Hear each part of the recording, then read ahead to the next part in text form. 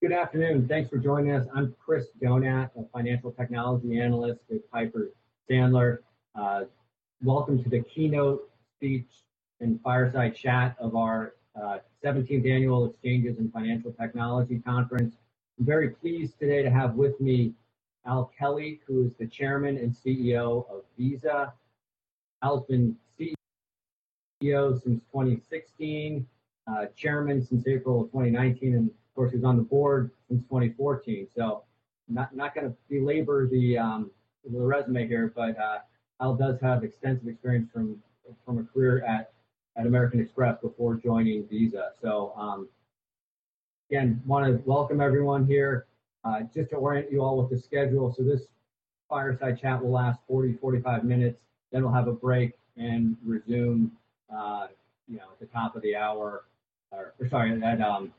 at 1:30 Eastern time. So with that, Al, we're delighted to have you here. I want to just jump in with a question of the current environment here, because you run what has to be one of the most globally dispersed companies on the planet. You get more than half of your revenue from outside the United States. So how has the pandemic changed how you manage in these early days, and are you able to do things like delegate more to local executives? What's different? Well, first of all, Chris, thank you for having me, and hope everybody on this call is safe and doing well. It certainly has been a crazy time. I'm in my 12th week lockdown, and it's truly amazing, although I've found a routine, so I feel good about how things are going.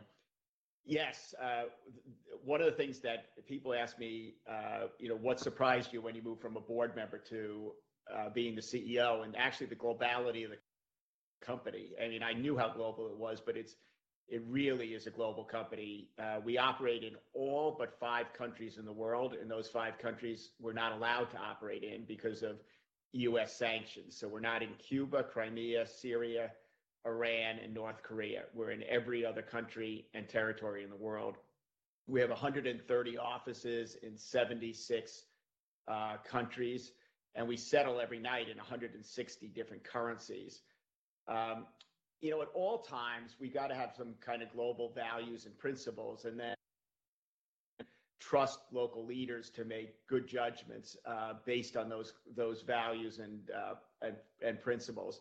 And it's not a lot of rocket science here. Having strong, capable leaders and a very, very good flow of communications in a global company is critical.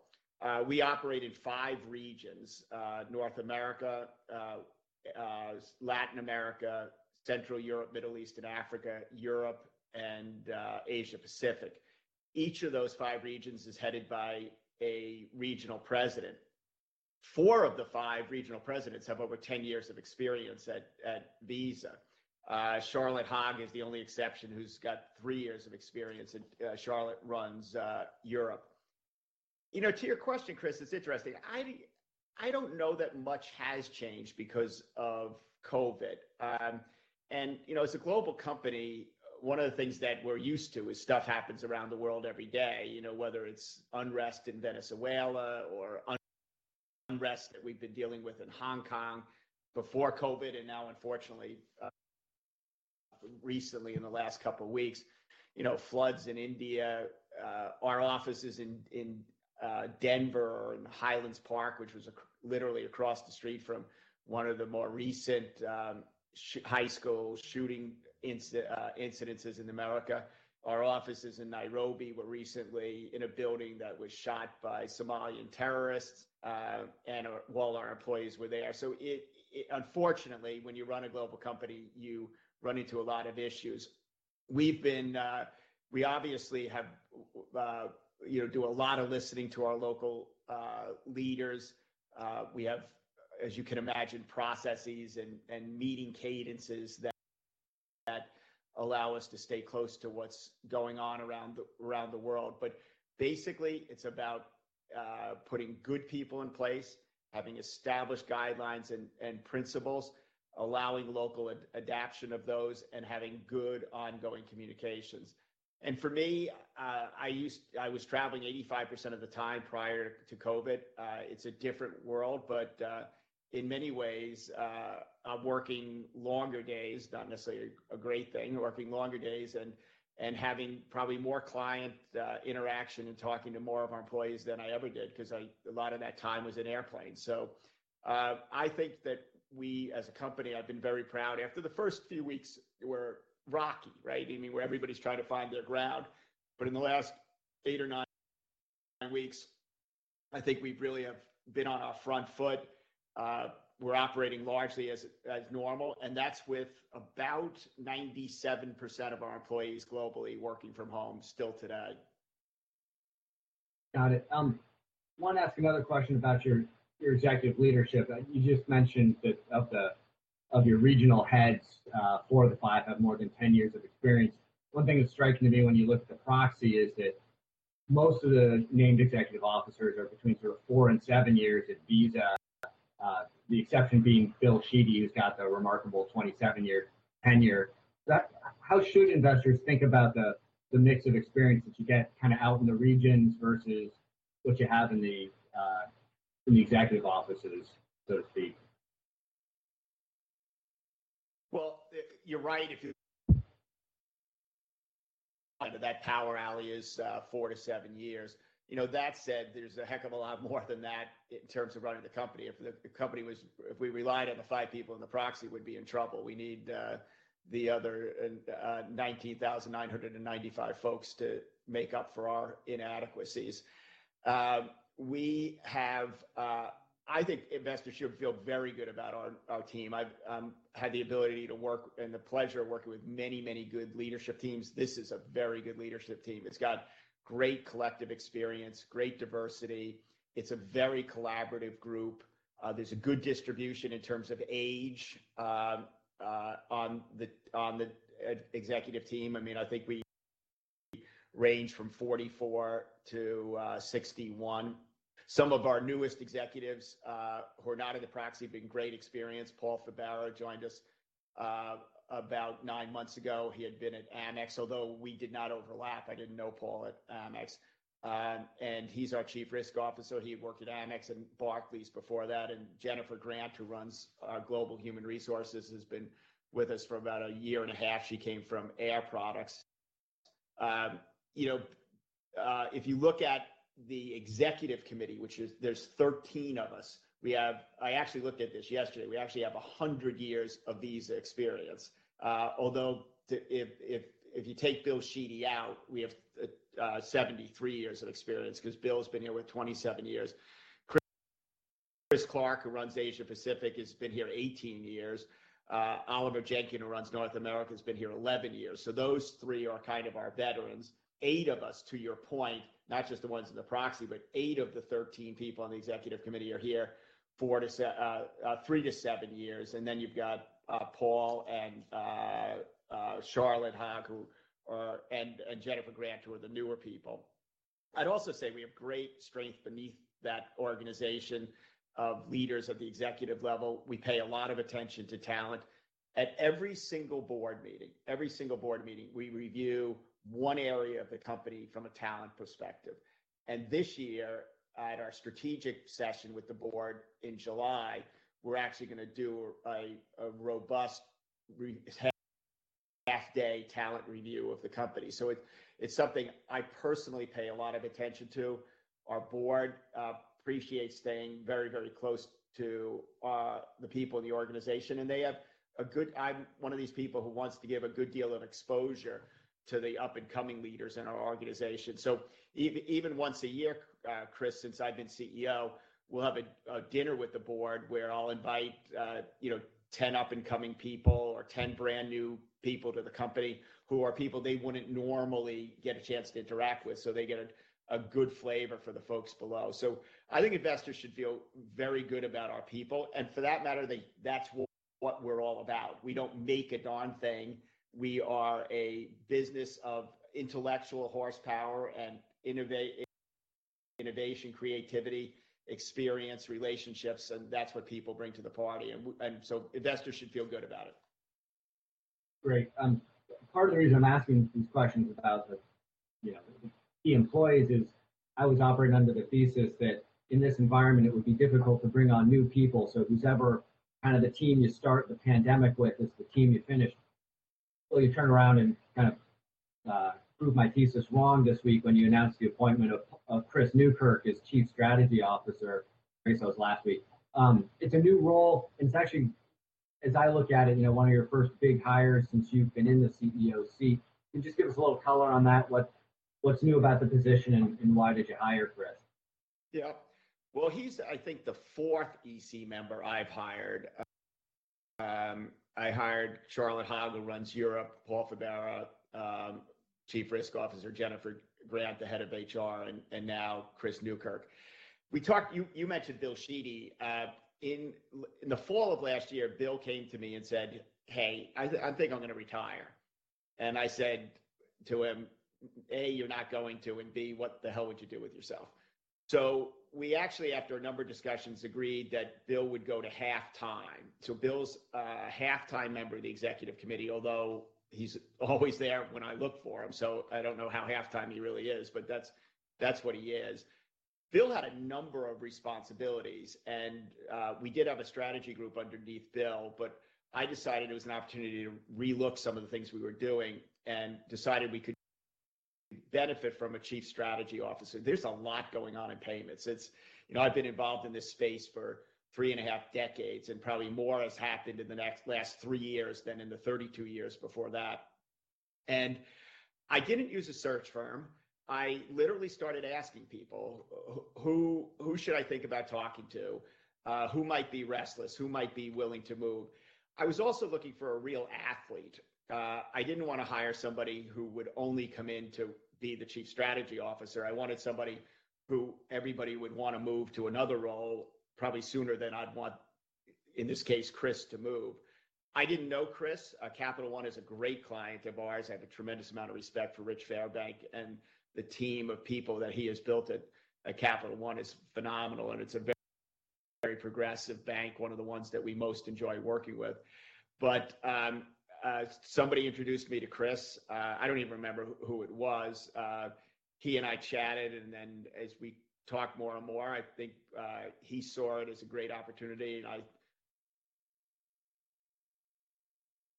he's a veteran. He's a 12-year veteran of Capital One. He's worked overseas in Europe. He's worked in the United States.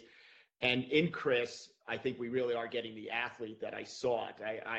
I think Chris will have a long career at Visa and will do a whole bunch of jobs before he sunsets his career. So we're excited about having him. He's on a vacation for a couple of weeks now with his family. I presume it's a staycation.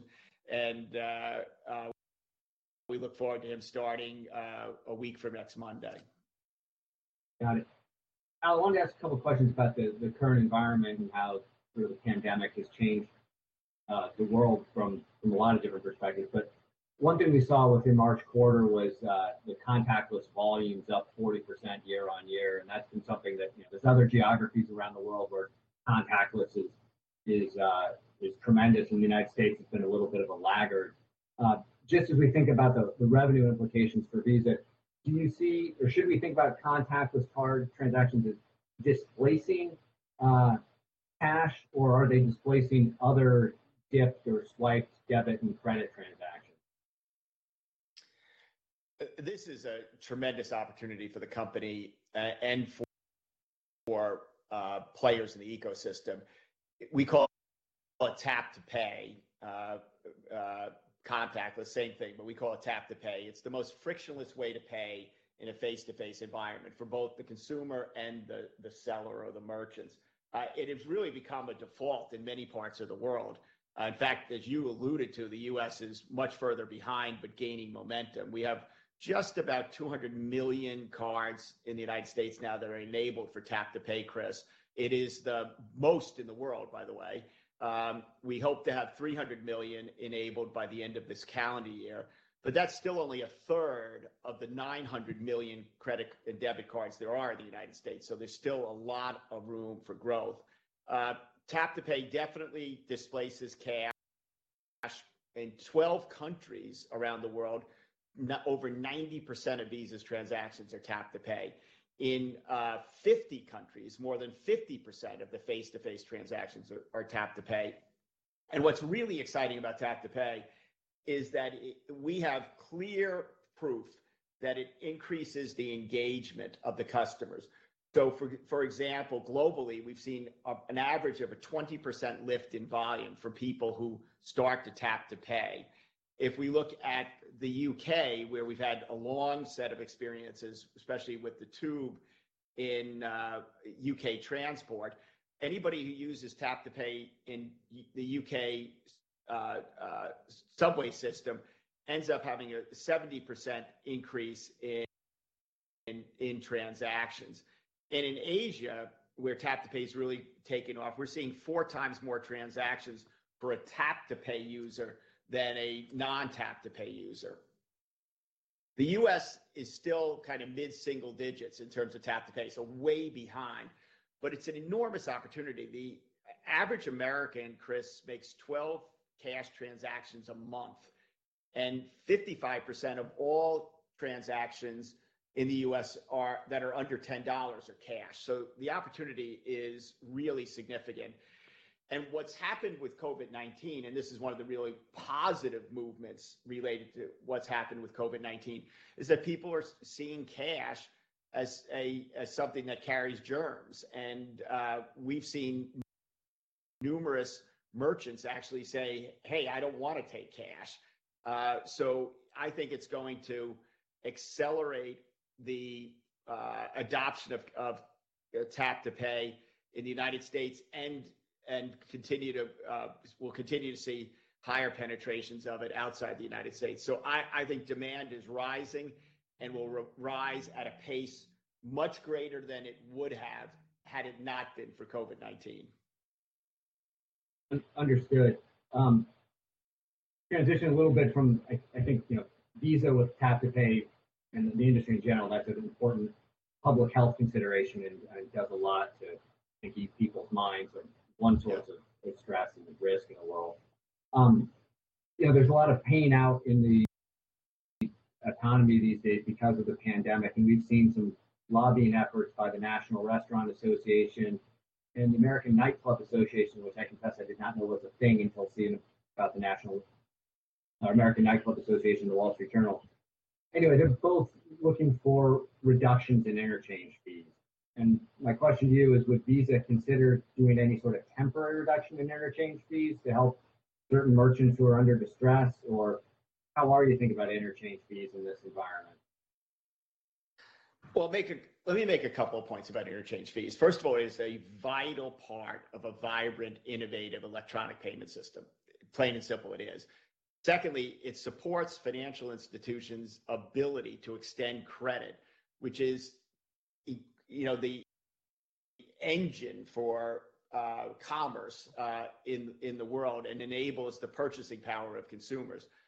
The third point I'd make is that, certainly to the degree governments interject into, pricing in general, I think it's a bad practice. I think free markets are the best way to set pricing.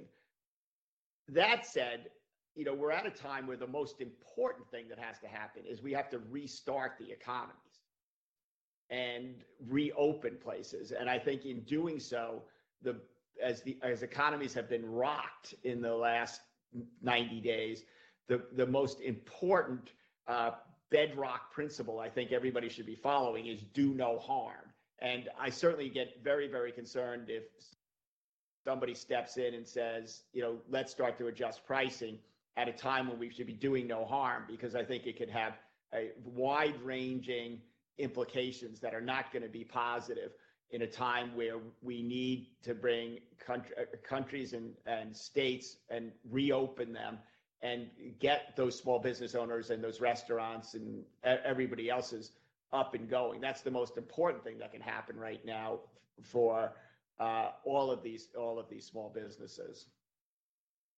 Okay, and remind me, Visa typically does an update of a certain pricing every year, but you've postponed that one this year, right? In the effort to keep stability and. We do twice a year, Chris. We do changes to the ecosystem. Most of the time, not all the time, they involve pricing. we were due to do one in April, and we have postponed it for now. And that one did have pricing changes, but it had pricing changes up and down, affecting different industries. But we did postpone it because, again, in the spirit of doing no harm, we've actually tried to create think about the infrastructure like we would during the holidays, that we don't want to do anything that's going to disrupt the economies of the world any more than they've been disrupted already. Okay. And then just one last one about sort of volume and the pandemic. You disclosed some data earlier this week about May activity, and one of the notable positives was in the United States, card not present, excluding travel, which I think is basically e-commerce, is up nearly 40% year on year. Can you talk a bit about the benefits of e-commerce, not just because it displaces cash, but also because there's other revenue streams that you get from e-commerce, like the CyberSource business? Help us understand how e-commerce plays for you. Well, it's interesting. The card not present, excluding travel, never went below zero. It got very close to zero at the end of March. It was a very low single digit in terms of growth. And then it was up 10% in mid-April. It was up, I think, around 30% in May. And as you said last week, it was up almost 40%, which is incredible. And the growth trajectory has gone up even as face-to-face has started to come back a little bit. Although, again, if you looked at the data we disclosed and looked at the graphs, face-to-face is still like negative 20 to 25%. So it's not as if it's doing extraordinarily well. This e-commerce runway is, again, one of the most exciting things to come out of COVID.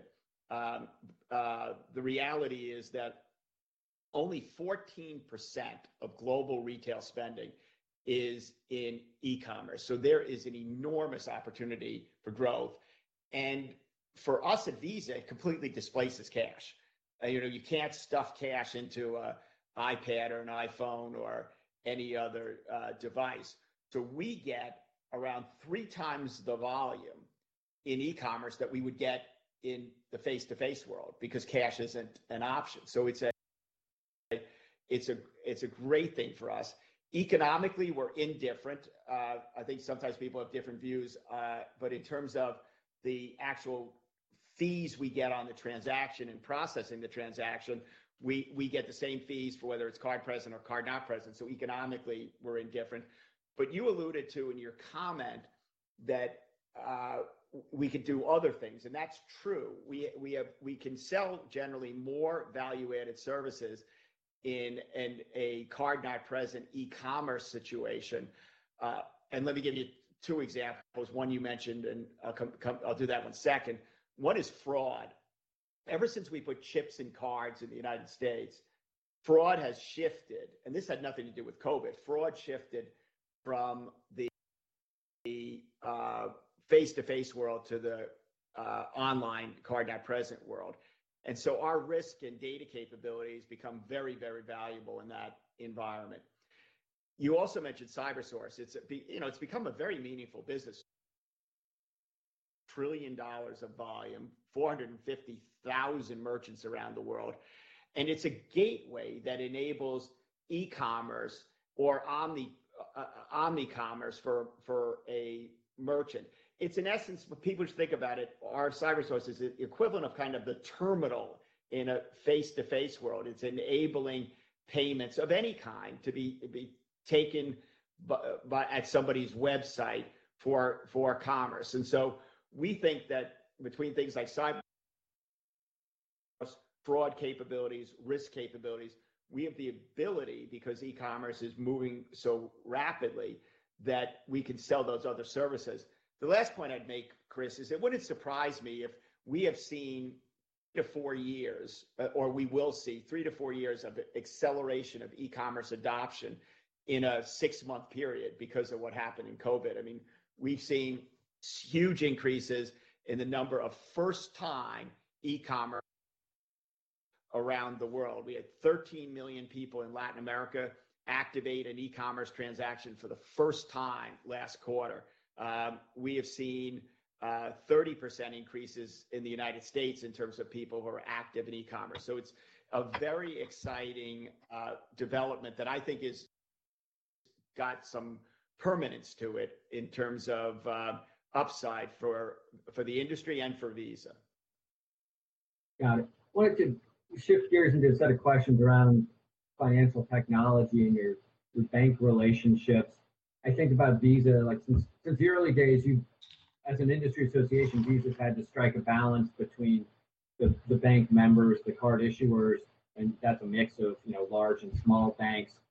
In today's world, you throw fintechs into the mix. And yesterday at our conference, we had panels with Chime and SoFi, Betterment, Robinhood.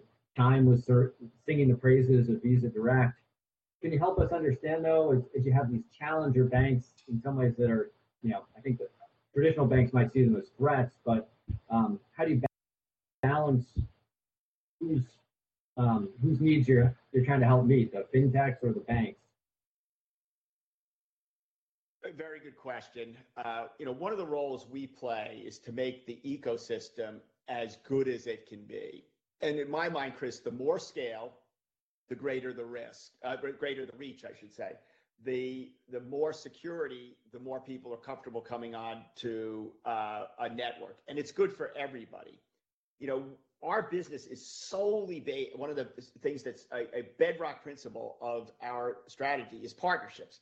The ecosystem is based on partnerships. And frankly, we're agnostic to who wants to be a partner with us, and we don't pick winners and losers. When it comes to partners, we want to provide individual attention and build a depth of relationship that works for that partner, whether it's a big money-centered bank that has a credit card business, or it's a small fintech that's going to issue credentials. But anybody who's going to grow the nodes on the network where we can add more card credentials or any form factor for that matter, and on the other side, somebody who's going to grow the number of merchants that are available for acceptance, we want those people to be part of our network. In fact, in any good network, each participant should get more out of it than they actually put into it. And that's our goal, is to make the network as big and as strong as it can possibly be. And whether it's a big bank or a fintech, I think there's a few things we bring to the party for everybody. One is our brand.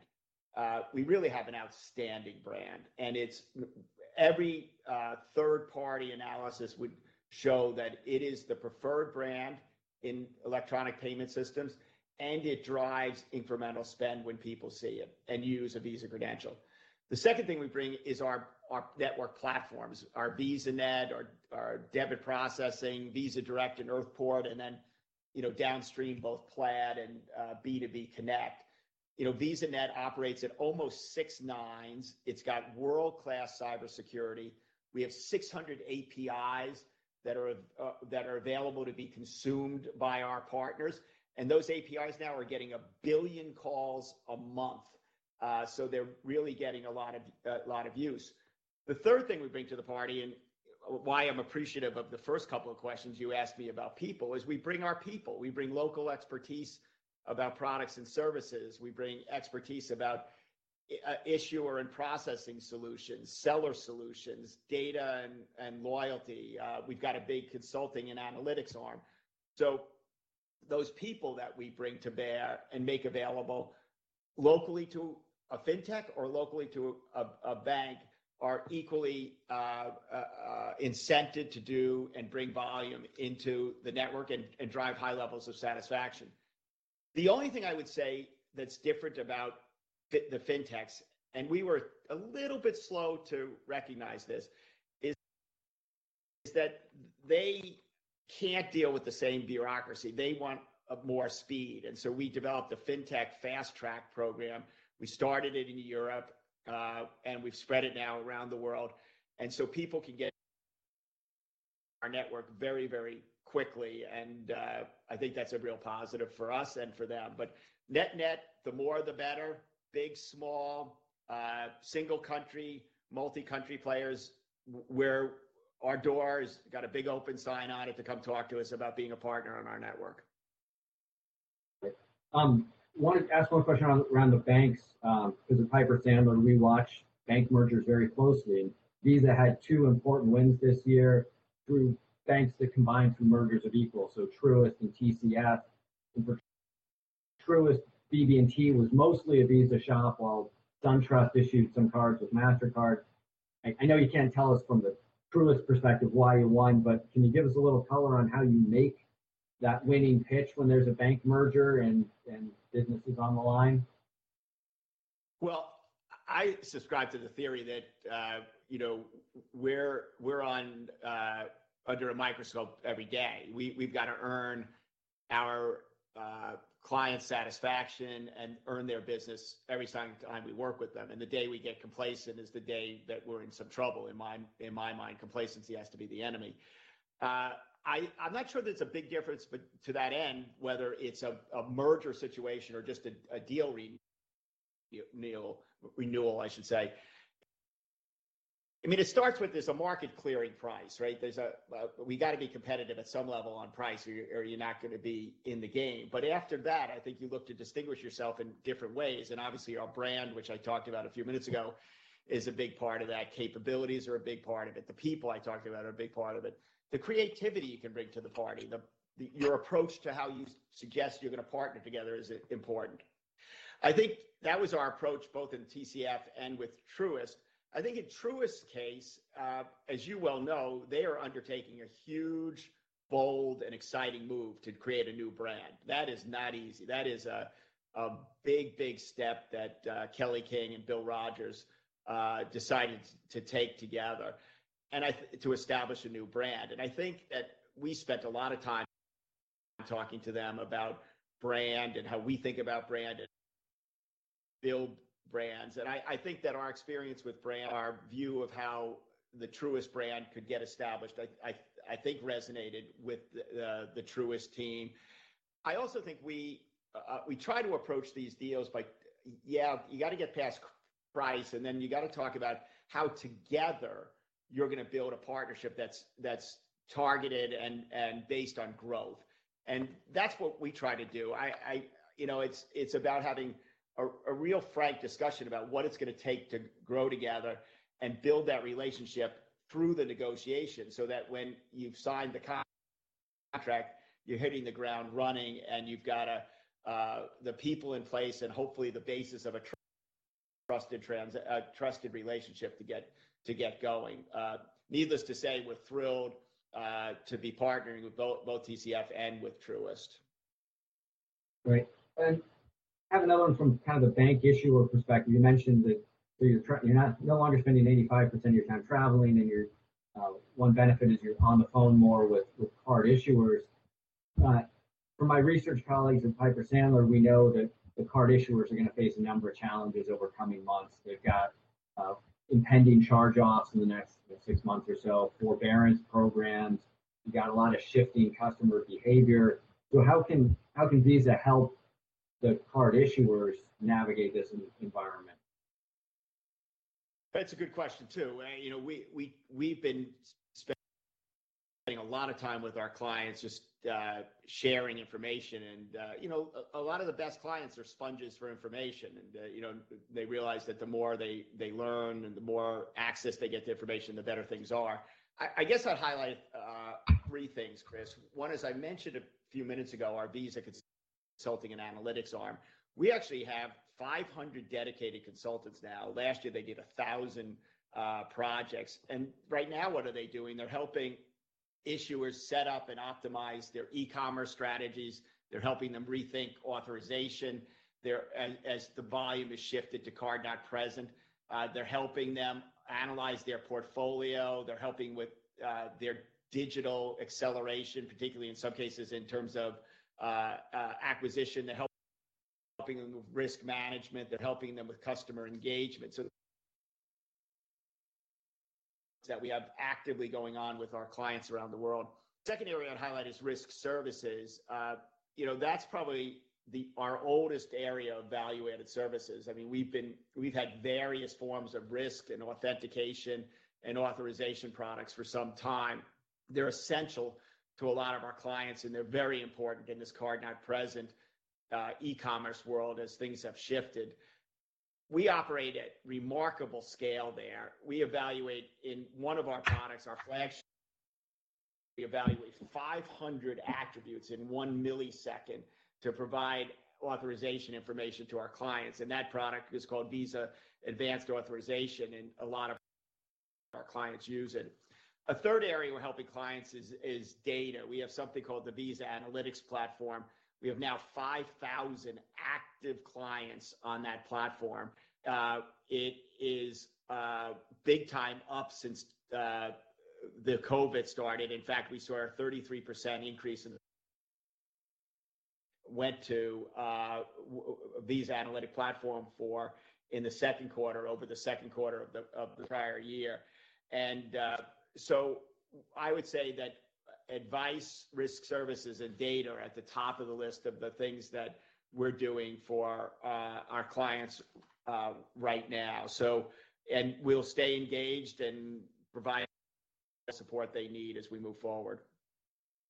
Okay. I wanted to ask you one numbers question about the incentives that you have out there, because traditionally we think about incentives as being roughly 20% of gross revenues, but it looks like we might see a little bit of a shift in the gross revenue lines that you report, particularly international transactions looks like it's going to be more adversely affected. So basically the question is, should we think about the incentives on international transactions as roughly 20%, or given that a lot of the incentives are around card issuance and merchant acceptance and usage, it seems a little different from international transactions? Okay, so let me try to give a little bit of color here. First of all, our philosophy is that we want alignment with our clients in terms of progress. We want to pay for performance. So the majority of our incentives are variable and they're tied to payment volume. So as you would see changes in payment volume, you would see requisite changes in incentives. Some contracts, Chris, have cross-border specific incentives, but it's not the majority. So if cross-border is predominantly impacted and domestic payment volume is not, you will not see as strong a correlation between gross revenue going down and incentives going down. To be more clear, gross revenue will go down more than incentives will go down in that particular case. But it's also important to know that there's an important opposing force here, which is that we have contracts where we have multi-year incentives. So it's an incentive for performance over multiple years. And what we do is, as the client is advancing to the degree that they are meeting those incentives, we accrue on an ongoing basis annually as they're earning those incentives. But if there's a significant drop in performance, such that we view them as not being able to reach those levels of volume to meet those incentives, in one quarter, we could unravel a incentive that is a multi-year value to it, but we've unraveled it in one quarter. So there could be those cases that occur as well. The last point I would make is that remember that a number of our revenue streams, an increasing level of our revenue streams, are not tied to incentives. CyberSource, which we talked about earlier, $500 billion of volume is not tied to incentives. So net, I would say to investors that they should expect that our incentives as a percent of gross revenue to not be materially different from what we thought at the beginning of the year before we knew about COVID-19. Okay. And I think I've got time with you for about one more question here. So okay. Wanted to ask one about competition, really, and more specifically competitive threats, because over the years, Visa has dealt with a number of different ones. You could arguably call the creation of the Discover Network a competitive challenge, and then MCX, and you had SoftCard or ISIS as it was branded. And as we think about China, you've got Alipay and WeChat Pay. I'm just wondering how how you think about the competitive environment out there, and is there anything you're concerned about, whether it's central bank digital currencies, or does Visa just try to focus on the key relationships you have and make sure that those are done and the business takes care of itself? Just what's your philosophy on the kind of competition? That's a glass of wine question. There's a lot packed into that. Look, first of all, I've had it be my philosophy since I became CEO that everybody's a potential partner until they prove otherwise, and that we shouldn't be concerned because somebody else is doing something. The reality is the payment ecosystem is loaded with frenemies. We have very good relationships and contractual relationships with PayPal on certain fronts, and we compete on other fronts. We have seen one of the incredible changes that we've seen in the industry is that 3 years ago, people were telling me that all of these closed network proprietary wallet networks that were being created by mostly non-financial institutions, whether it was Paytm or Gojek in Asia, were going to be a real problem for Visa. Well, one of the great things that's happened in the last 12 months is that these proprietary closed networks that were heretofore not available to Visa have decided to open them up. They've seen Visa's brand, our global reach, our cross-border capability, all as things that could be very additive for them. And a lot of them now have become issuers and or acquirers, and some of that the economics of being an issuer and acquirer in an open network than a closed network. You mentioned, I think you mentioned the guys in China.